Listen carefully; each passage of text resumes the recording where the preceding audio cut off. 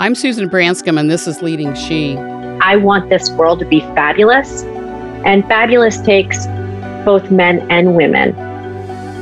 Coco Brown, founder and CEO of Athena Alliance, started the company after she began a small dinner group of women, which grew to 150. She recognized from this group how much support women need from each other, and the seed began to grow, and Athena Alliance was formed. The company was started to help support women moving into C-suites and boardrooms and offers entrepreneurship help as well as assistance with capital investments. Coco cites that only 2% of venture capital monies are provided for women-owned companies. She says it's important to have women on boards not just for the optics and box checking, but women can bring unique perspectives as well as help companies achieve better outcomes in our changed world. What a great podcast guest Coco Brown has been. Today, my guest on Leading She is Coco Brown, founder, CEO, Athena Alliance, based in San Francisco, California. Welcome to Leading She, Coco. Thank you. I'm going to read your bio, and then I'll open it up to questions and have you give us some highlights. Coco Brown serves on several corporate boards, is an advisor and thought leader, speaker and author, and recognized as an expert in shaping the modern boardroom and modern leadership. In her role at Athena Alliance, she helps position executive women for advancement and board opportunities while also transforming the boardroom towards a modern composition model. Since founding Athena in the spring of 2016, Coco has led the organization to a network of over 1,000 C-level women and CEOs from over 150 companies.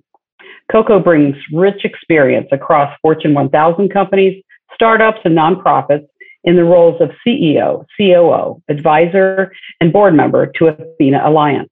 She possesses a unique understanding of the breadth of challenges and opportunities of leadership. She helps empower leaders to execute successfully, working with them to develop the relationship between a company's strategy and its organizational design in an environment. In addition to serving on the board of Taos from 2004 to 2014, Coco served as a board director for MentorNet during its rebranding and product transformation. Prior to heading Athena Alliance, Coco served as president and COO and board director of Taos, a market leader in IT services, serving hundreds of Fortune 1000 companies, including Apple, Cisco, eBay, and Facebook. Coco's company, Athena Alliance, is a community-driven executive education company which provides personalized, exclusive access to on-demand learning, one-on-one coaching, and virtual networking for in-the-know executives. So, Coco, welcome again. Great to have you here. Thank you. It's great to be here. Well, as you hear your biography, give us some highlights of your career. Well, I spent 16, 17 years at Taos, so that's a big part of my career. And over that tenure or that time frame, obviously there's a lot of things, right? Including two incredible booms and devastating recessions and a lot of business transformation, many different roles that I played, kind of culminating with running the company. While my title was president and COO, I was the one report to the CEO and the rest reported to me. So lots and lots to unpack there. And then outside of that, my career before Taos started really in the human resources side of the business, of business, kind of following from having gotten a degree in psychology. Thematically, my interest in general is really around people. And I believe that every problem is a people problem. And I believe that people are the answer in terms of structurally what may be challenging or opportunities in business and innovation, et cetera. And so I've always run businesses from the point of view of people as opposed to just product or just financial or, sort of people is central. And Athena really, kind of the third phase, if you will, post Taos is something that was born in a lot of ways through my challenges and frustrations as the leader of Taos. I started a dinner group in 2005, so many years ago now, that was really the first seed that led to where I am today. So there's a lot to talk about. Yeah.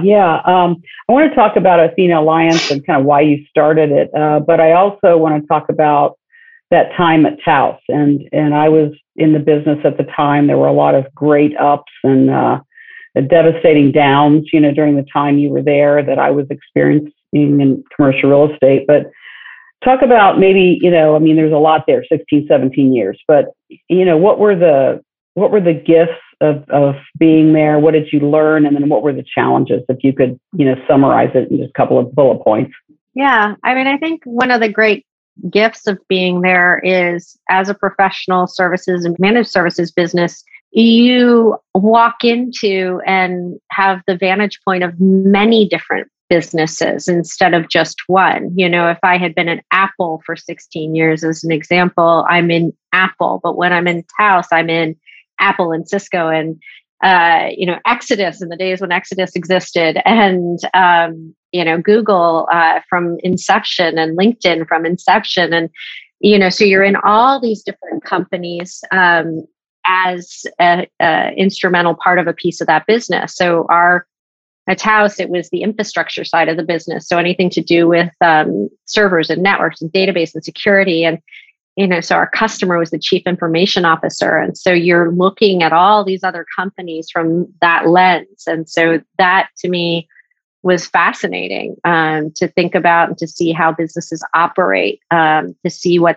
they're challenged by, to see the themes that, oh yeah, you're not very different, everybody has that problem, those kinds of things. And that was one of the great gifts. Another one of the great gifts, I suppose, is the moment that I was made vice president of professional services. I mean, Taos is a deeply technical company, and I was a psychology major. And also, it's a deeply technical company in a space where almost all of the technical performers are men. So when we had 700 and some consultants in the field, less than 20 of them were women. And similarly in that realm of CIO and heads of infrastructure, the infrastructure side of IT, very, very few women.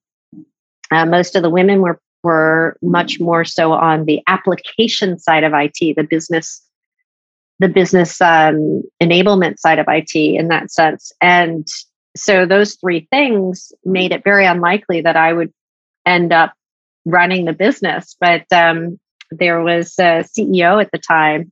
It was 1999, and Bill Dwyer had hired a VP of professional services who didn't work out, and that became obvious within weeks. And that person was moved on, and Bill gave me the opportunity to represent the whole division that had not been created prior at an offsite. And so I had to go around and figure out what this thing called professional services was by talking to all of my peers and pulling us together into what this other person was supposed to do.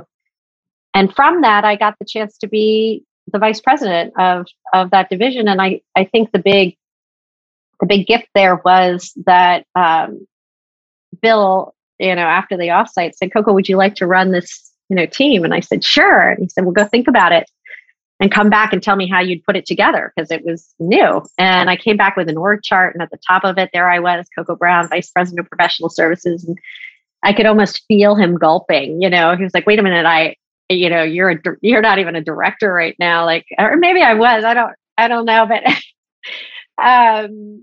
but he hadn't intended to give me that title. And I thought, well, the person that didn't do this job, who was asked to leave, had that title. So, yeah, why not? So he said, "Give me a few days to socialize it with the rest of the executive team." And then came back and said, "All right, we're going to give you that shot, kid." And I was, 28 years old at the time. And yeah. And 6 months later, I came back to him and I said, "Hey, you gave me a really nice bump, but I'm betting that it wasn't what you were paying James, who I replaced. Am I doing a good job?" And he said, "You're doing a great job." And I said, "Well, then pay me what James was being paid." And because I had no idea what to ask for, I just knew that it was probably way higher than I would ask. And so I just put it out and appealed to his, sense of like equity, like let's write here. And he came back and he gave me the most outrageous salary bump I'd ever could have imagined. So that was a great gift because I moved really, really quickly. And then, another one I suppose was also a great tragedy, which was we declined heavily in the dot-com bust. I mean, we were in the center of it. So we crashed from 100 million in revenue to 10 million in what felt like overnight. And I had to orchestrate through 3 massive rounds of layoffs. And because I was running about 2/3 of the business, most of those layoffs were mine. And it was tragic and a great learning out of it. I remember you said that that was around the time when you were made head of the company, when it went from 100 million to 10 million, right? Yeah. To revenue. And so here you are heading a company that wasn't what it once was, right? And that had to be challenging time. Mm-hmm. Super challenging. Yeah. I referred to it as pulling the phoenix from the ashes. We were having to stay out of bankruptcy. That was my job number one. So we went from all these layoffs to now like, okay, we've got to stop the bleeding, preserve the company, close offices all over the country, negotiate out of leases. This is sort of touching on your world, right? Negotiate out of all these corporate leases and build the business back up, differentiate, preserve us and make some really fundamentally different decisions around what the business was going to be so that didn't happen again, that we wouldn't be wiped out in the next recession. Because what's always, things don't go up forever, they do go down. So, and we did do a lot better than in the next recession. Yeah, fascinating. I'm sure you call upon something you've learned from those times probably every day, just in terms of running a company and everything you went through. I would think you call upon all of that. I'd like to go on and talk about Athena Alliance. I pulled something from LinkedIn where you're talking about Athena Alliance, and you say, for so long, we've been shut out. So we're creating our own way in. This is where Athena shines. Athena creates a door of opportunity for women to walk through. So I guess I'd like to talk about why you started Athena Alliance and maybe give us a little bit more specifics about what the company does. Yeah, I'll sort of cut to the chase on why I started it. You can probably imagine the why from my experience at Taos, right? It's lonely being a woman in that environment. It's challenging trying to figure out how you ask the stupid questions without also having the lens of being a young woman brought to the answer. So I started finding other women around me to talk about data center strategy with, and to talk about the evolving role of the IT leader and all of those kinds of things. And so I formed a community that grew and grew and grew and grew, and was formalized through quarterly dinners that I would host. And so it became a real community of 150 some people by the time that I actually started Athena. Is this women or women and men? Women. No, okay, women. 150 women. Okay. Yeah, but so when I left Taos, I stepped down from running Taos in 2012. And at that point, it was about 80 some women in IT, CIOs and VPs of infrastructure. And then at that point, I said, you know what? CIOs report to the CFO. Let's bring them in. Let's bring in the CMO. They're going rogue. So I want us to hear from the entire leadership team. And we weren't talking about woe is women, how hard it is. We were talking about business and business strategy. But it was a safe place to do that. And it was a place in which, we were amongst ourselves, and which allowed us to let down the guard of like, everybody's looking at me as a woman and rarely hear it. So those kinds of things. And so I got a mandate from that community that had become now 150 some women by 2015 to solve this problem that we were seeing, which was the sort of final frontier of what we were being locked out of, which was the boardroom. So we were the rare women at the top, but we were still being locked out. And that was that domain, but also being funded as entrepreneurs, getting the chance to become part of key investment teams that give funding, like all of these different places where new businesses are started, businesses get the capital that they need to scale, and businesses are governed, right? Those are the places where we were being locked out. And so we started solving that problem through Athena, and first through a singular focus on getting more women into the boardroom, and then on a broader focus of how do women get into the C-suite? How do women get into investing? How do women get into entrepreneurship, and really expanding into all of those realms? Mm-hmm. Yeah, fascinating. You talk about another thing I found. You say CEOs and boards need to make sure they are promoting men and women meritoriously, yet equally. And if women make great CFOs, then companies would be smart to promote them to where these talented women belong. And as we know from the stats, you and I have talked about this, I've talked about this, how in companies, the stats are that companies show better results when there are diverse boards, including women. So talk about where we are in terms of women on boards, and give an example maybe of kind of the function, what you do at Athena Alliance to make sure this happens. Yeah, absolutely. So there's a couple of things. One is the popular media will tell you that women on boards is over 26% now, but the fact is that that's in the Russell 3000 or the Fortune 500. That's in a small portion of boards that actually require independent directors on them. There's about 30,000 companies in the U.S. alone that are private equity backed, venture capital backed, ESOPs. I'm on the board of an ESOP, which is employee stock owned, as well as public companies, and so that whole realm is much bigger than the Russell 3000. And in that realm, there's places where it's 15%. There's places where there's less than 10% women on boards. And it doesn't make sense, this whole issue or this whole statement that that's a pipeline problem, that you don't see enough women at the top and therefore that's why they're not on boards, is ridiculous for a couple of reasons. One is, women are super promotable. As you mentioned, there's all sorts of studies, for example, from Exactly, which is a compensation management product for sales. So Exactly within their product has anonymized data from millions of salespeople and sales commissions. And they have done a study that says actually women outperform men as salespeople. So even if you try to get, and there was a study around CFOs as well. CFO companies where the CFO is the woman outperform companies where not, right? So there's, people argue causality versus, correlation versus causation when you say things like companies perform better when boards are diverse, right? Because then you can say, well, how do you know that, right? But what you can say is, actually, the companies that have the data can show you. For example, another one, GitHub is a repository of software development, code.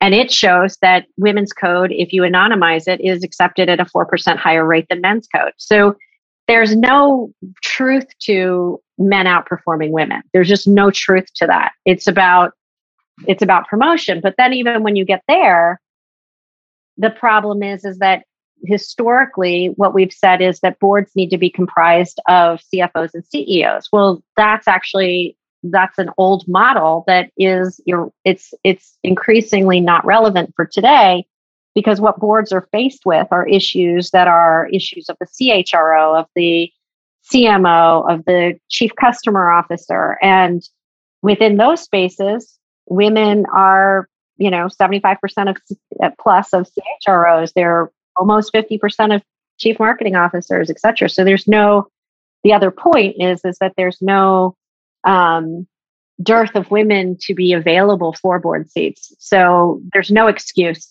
not to have women board seats. Right.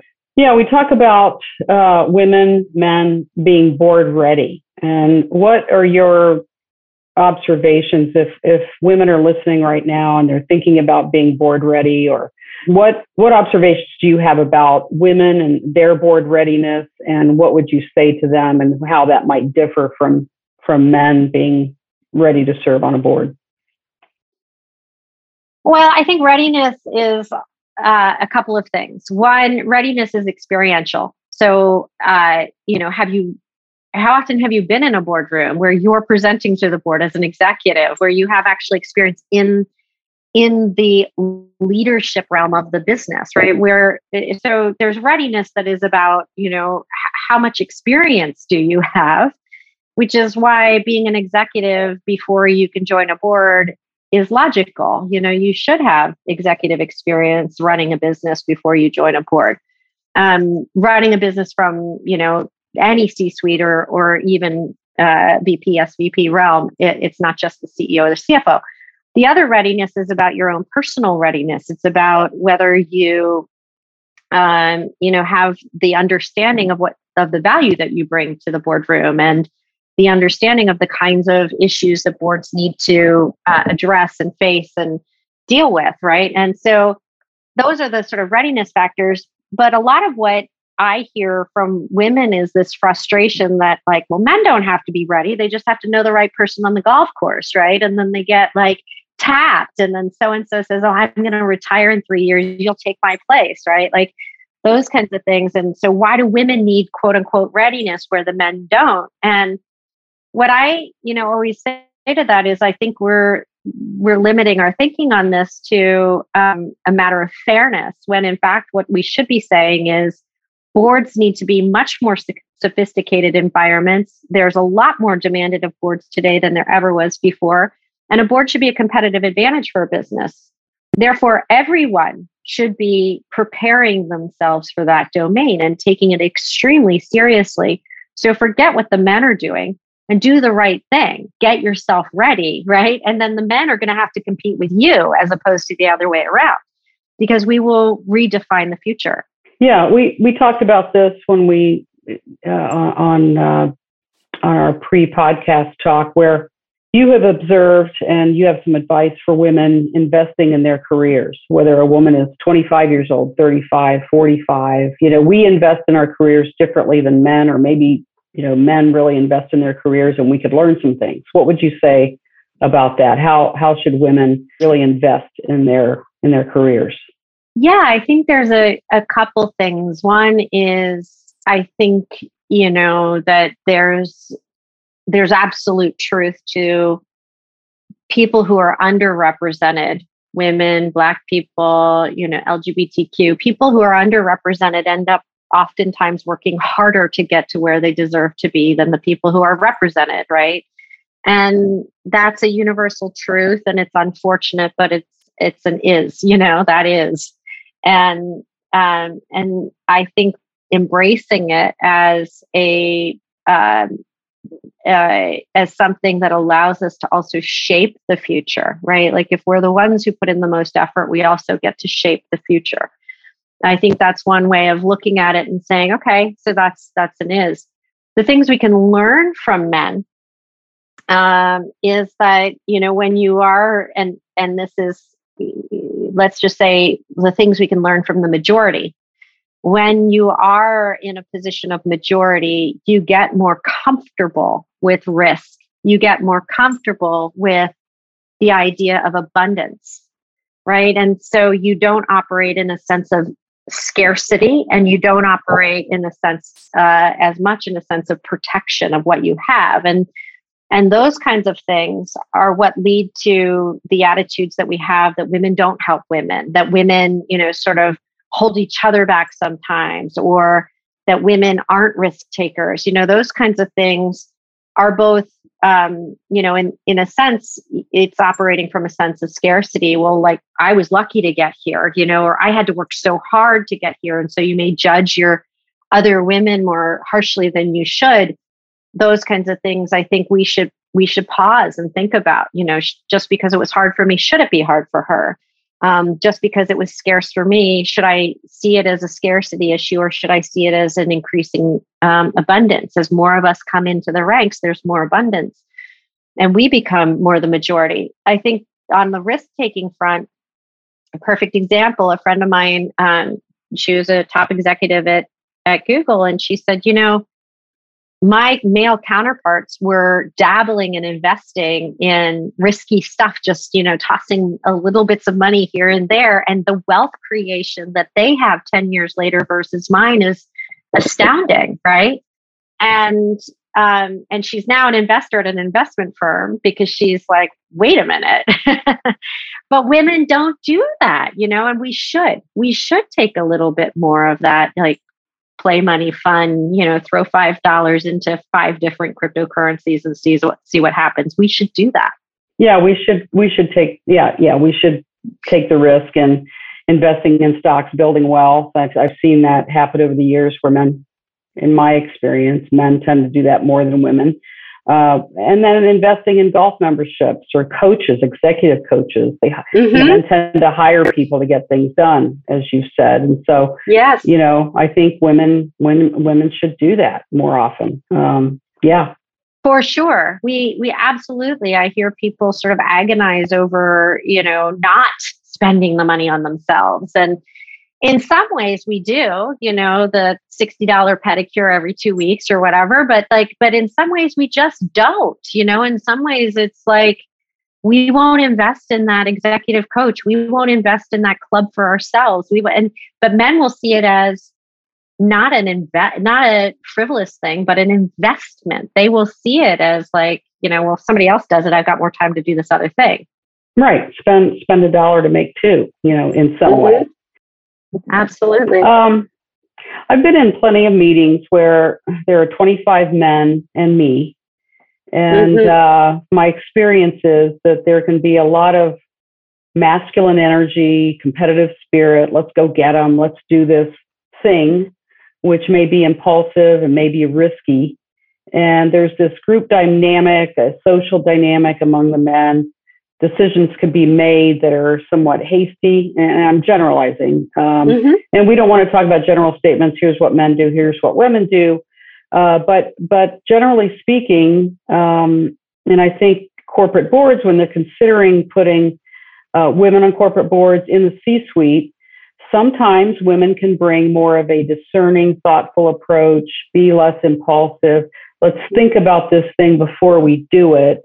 What would you say about this? The masculine energy, and then what would be considered feminine, or let's take a step back and think about what we're doing. Absolutely. I mean, I think that this is, I always get nervous about talking about men are like this and women are like that because, those are caricatures, and caricatures are fun and meaningful because they do exist on a broad brush, but they don't apply to an individual person, right? And so people don't like to be put in boxes. But at the same time, the reason that those caricatures work for men versus women is because we have these embedded, these fundamental embedded attributes that we say these are masculine attributes and these are feminine attributes. And this has been the case for centuries and across all, essentially all humans, all cultures, is things like risk-taking and the fight for the win and competition and command and control, as you said earlier. These things are masculine. And then feminine is vulnerability and collaboration and slowing the process to think through the impact for others, sort of the societal play. And so cooperation, not competition, and those kinds of things. And so what you have, if you bring the masculine and the feminine qualities both into that realm of overarching stewardship of business, into the realm where a collective sits around a table as a board, you will have better outcomes, better results, particularly in today's world, because today's world is demanding feminine attributes because it is a society now that, is collaborating at a global scale with 4 generations in the workforce, with gig economy across the globe, with, it's so complicated that we can't get away from the fact that you need feminine qualities in the decision-making process and the leadership process of business today. So I think those are absolutely true. Yeah, you talked about, and we talked about this, that in the 80s and 90s, it was command and control competition. You got to be in your office, FaceTime, beating the other guy. And this tectonic shift, you called it, where today in business, there is an expectation that it is a different approach. It has to be a different approach if you're going to survive as a business. The soft skills of collaboration, compassion, community, vulnerability. So I think it's very interesting that there is a big shift here. And any company that is doing things like they did in the 80s and 90s with the old command and control way, I can't imagine that they're going to succeed or survive. No, they're not. And it's exactly these big tectonic shifts being that, right, that because largely enabled by technology, people have instantaneous access to and ability to create voice. And so if somebody gets dragged off an airplane, 5 people are, by the stewards or stewardess, 5 people are videoing that, and it's all over the web. And now all of a sudden, all the things that the airline said about how people-centered they are and how much they care about you and these things is no longer true, right? So it's not true that you can just, businesses can just sort of tell you what to think any longer, or tell you who they are any longer. We tell the businesses who they are. And that's why conscious capitalism is taking hold in the United States. And that's why it is increasingly important that we have these feminine qualities in business. That it's why you're seeing CHROs now no longer reporting to the CFO, which never made sense in the first place. But now reporting directly to CEOs, and why you see chief marketing officers and chief customer officers with so much more spending power and political power in the business. Yeah. I mean, we talked about the Twitter, Facebook, Instagram, TikTok have all affected business in a way where, as you say, and I quote you, consumers are now in the driver's seat, not companies. Companies are in the driver's seat. Consumers are. And we have a platform to exchange information in a way we did not have, 10 years ago, 5 years ago even. So there's a real power shift in media, and then the conscious capitalism that companies are expected, even like you say, the oil companies have to be concerned about the environment, So yeah, a total shift. This is really fascinating, and it's interesting to think about the future here. We talked about resilience. I grew up with a mom who, when I'm a sophomore in high school, I was sick with a cold. I go to school anyway. She made me go to school anyway. Me too. Yeah. And, you make a commitment, you don't cancel, you suck it up, you do it anyway, even if you don't want to.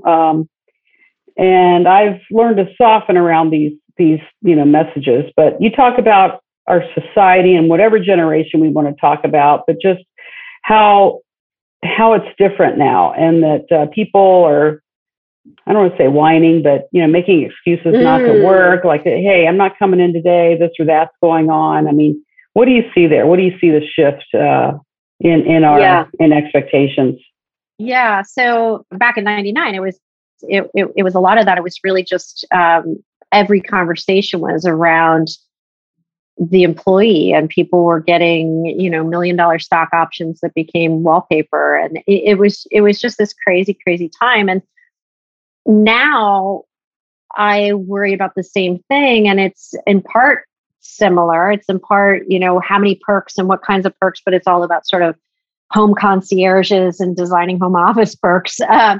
But nonetheless, it's, and it's also a hyper focus on mental health, and not to be insensitive here, because I think the mental health crisis is real. I have, a 17-year-old and a 20-year-old.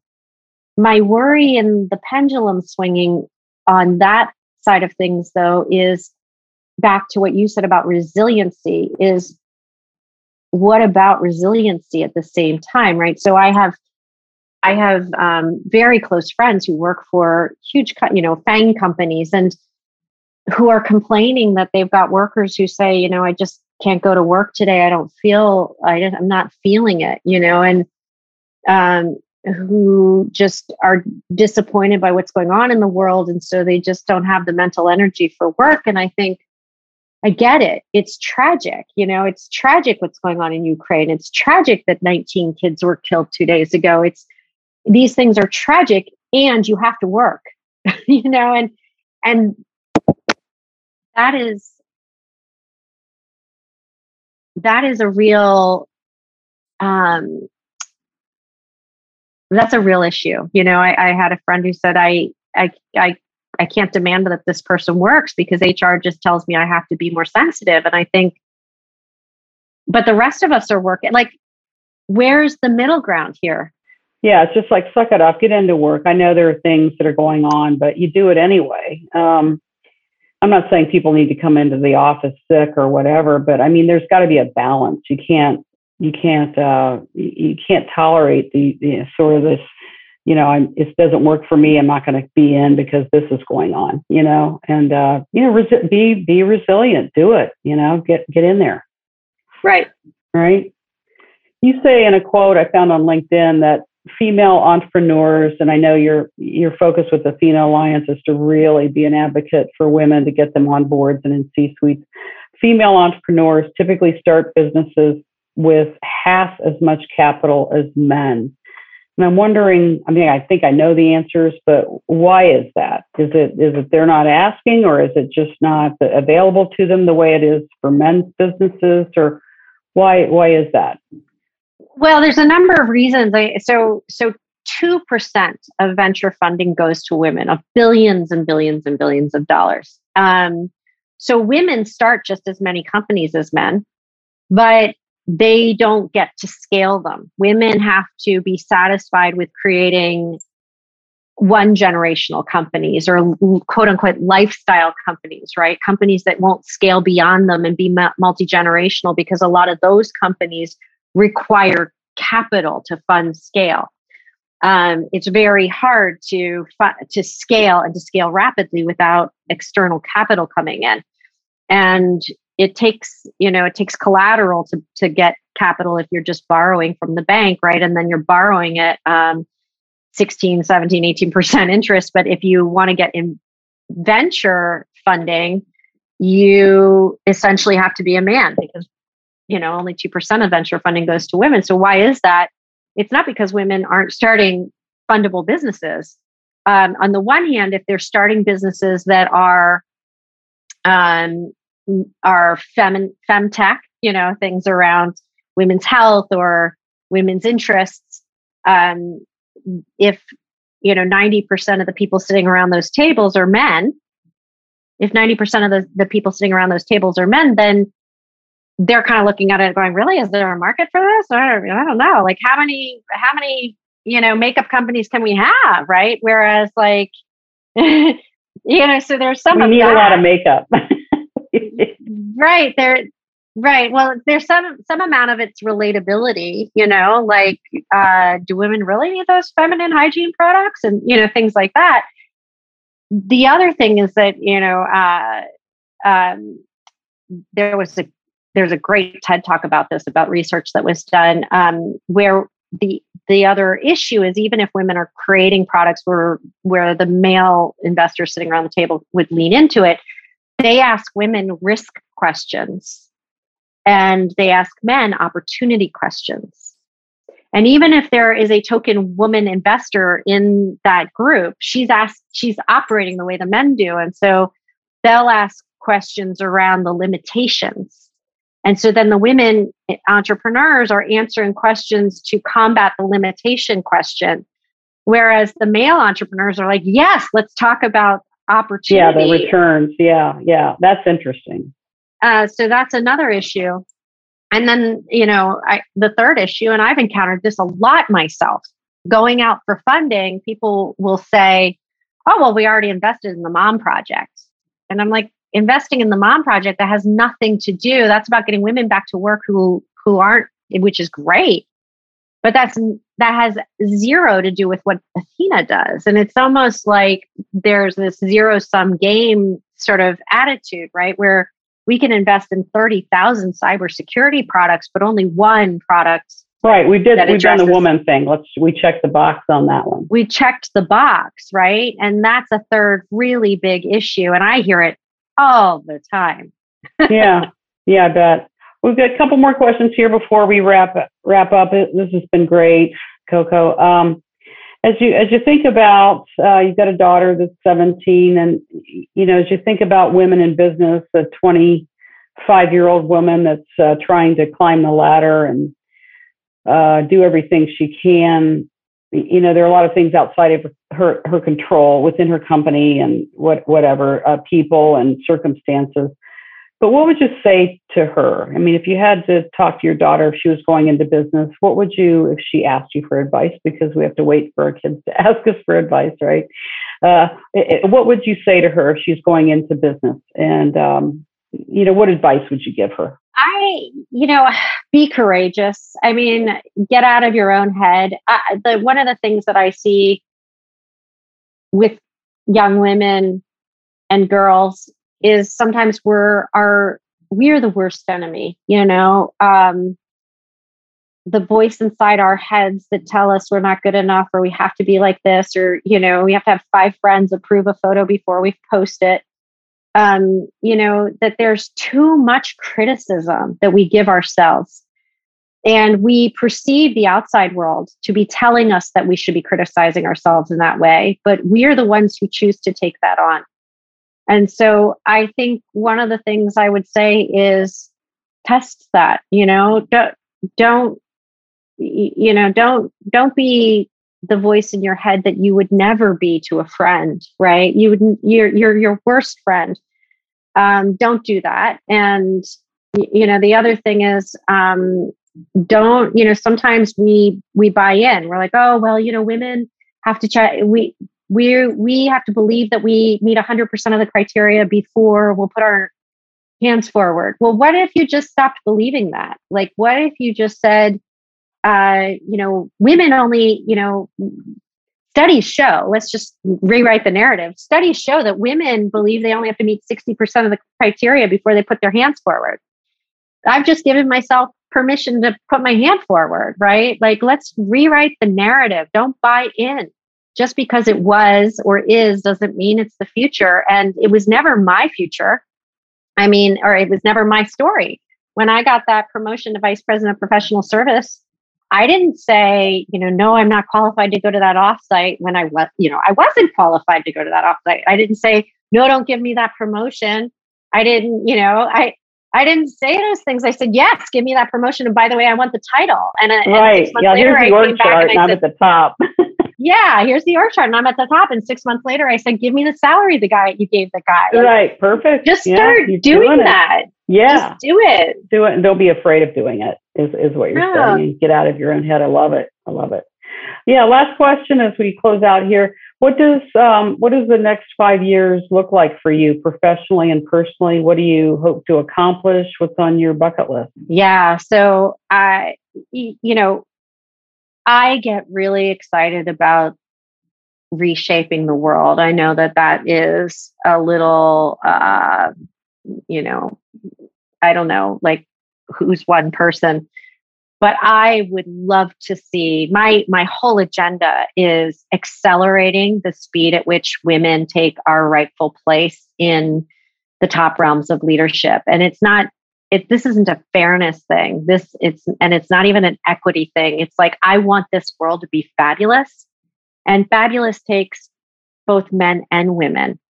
That who would deny that, right? I mean, we have moms and we have dads, and and even where we have 2 moms or 2 dads, we have aunts and uncles, and we believe in a village, and we believe that diversity in the lives around us of perspective should matter, and certainly the people who buy from us and who are employed by us are and should be diverse. So I am excited about a world where women are at the top also. And I think that creates a better world, because we do bring different things to the table. And that's one piece of it. I want to accelerate women to the top. The other piece of it is I want to then see us help redefine and reshape the top. So, make it a very professional place to be, make it a place that is a competitive advantage, make it a place that cares deeply about the interlock between society and business and creates a better world, and make it a place where women can thrive, where everyone can thrive, where it's not just businesses need to not be the factory model any longer, where you punch in, you punch out, and it's, that's not the world any longer. We need flexibility. We need multitasking. We need the ability to integrate our lives and our work. And women can contribute a lot to that. So those are the things that, I care deeply about and that I'm focused on every day. It's not so much a bucket list as it is it's just my marching orders I wake up with, and I am committed to, and I don't see this as next year, 5 years. I see it as ongoing. Oh, I love it. Yeah, I can tell you're passionate about it. I can see that this is where you want to go, and I'm reading your body language, and I can see it. This is it for you. Yeah, absolutely. Really wonderful. Coco, thanks for joining me today on Leading She. I've enjoyed this a lot, getting to know you, doing my research, and talking to you. Thank you. Likewise. I really enjoyed this, and it's always fun to reflect and talk and also try to be provocative. So thank you so much for doing that. Thank you for listening to this episode of Leading She. Please check out many other Leading She episodes, which are wonderful. We discuss challenges these accomplished women have overcome in their careers. Please subscribe to this podcast and rate it and review it. Follow Leading She on Instagram, Facebook, and LinkedIn. And visit our website, leadingshe.com, where we have ideas and wisdom for women leaders.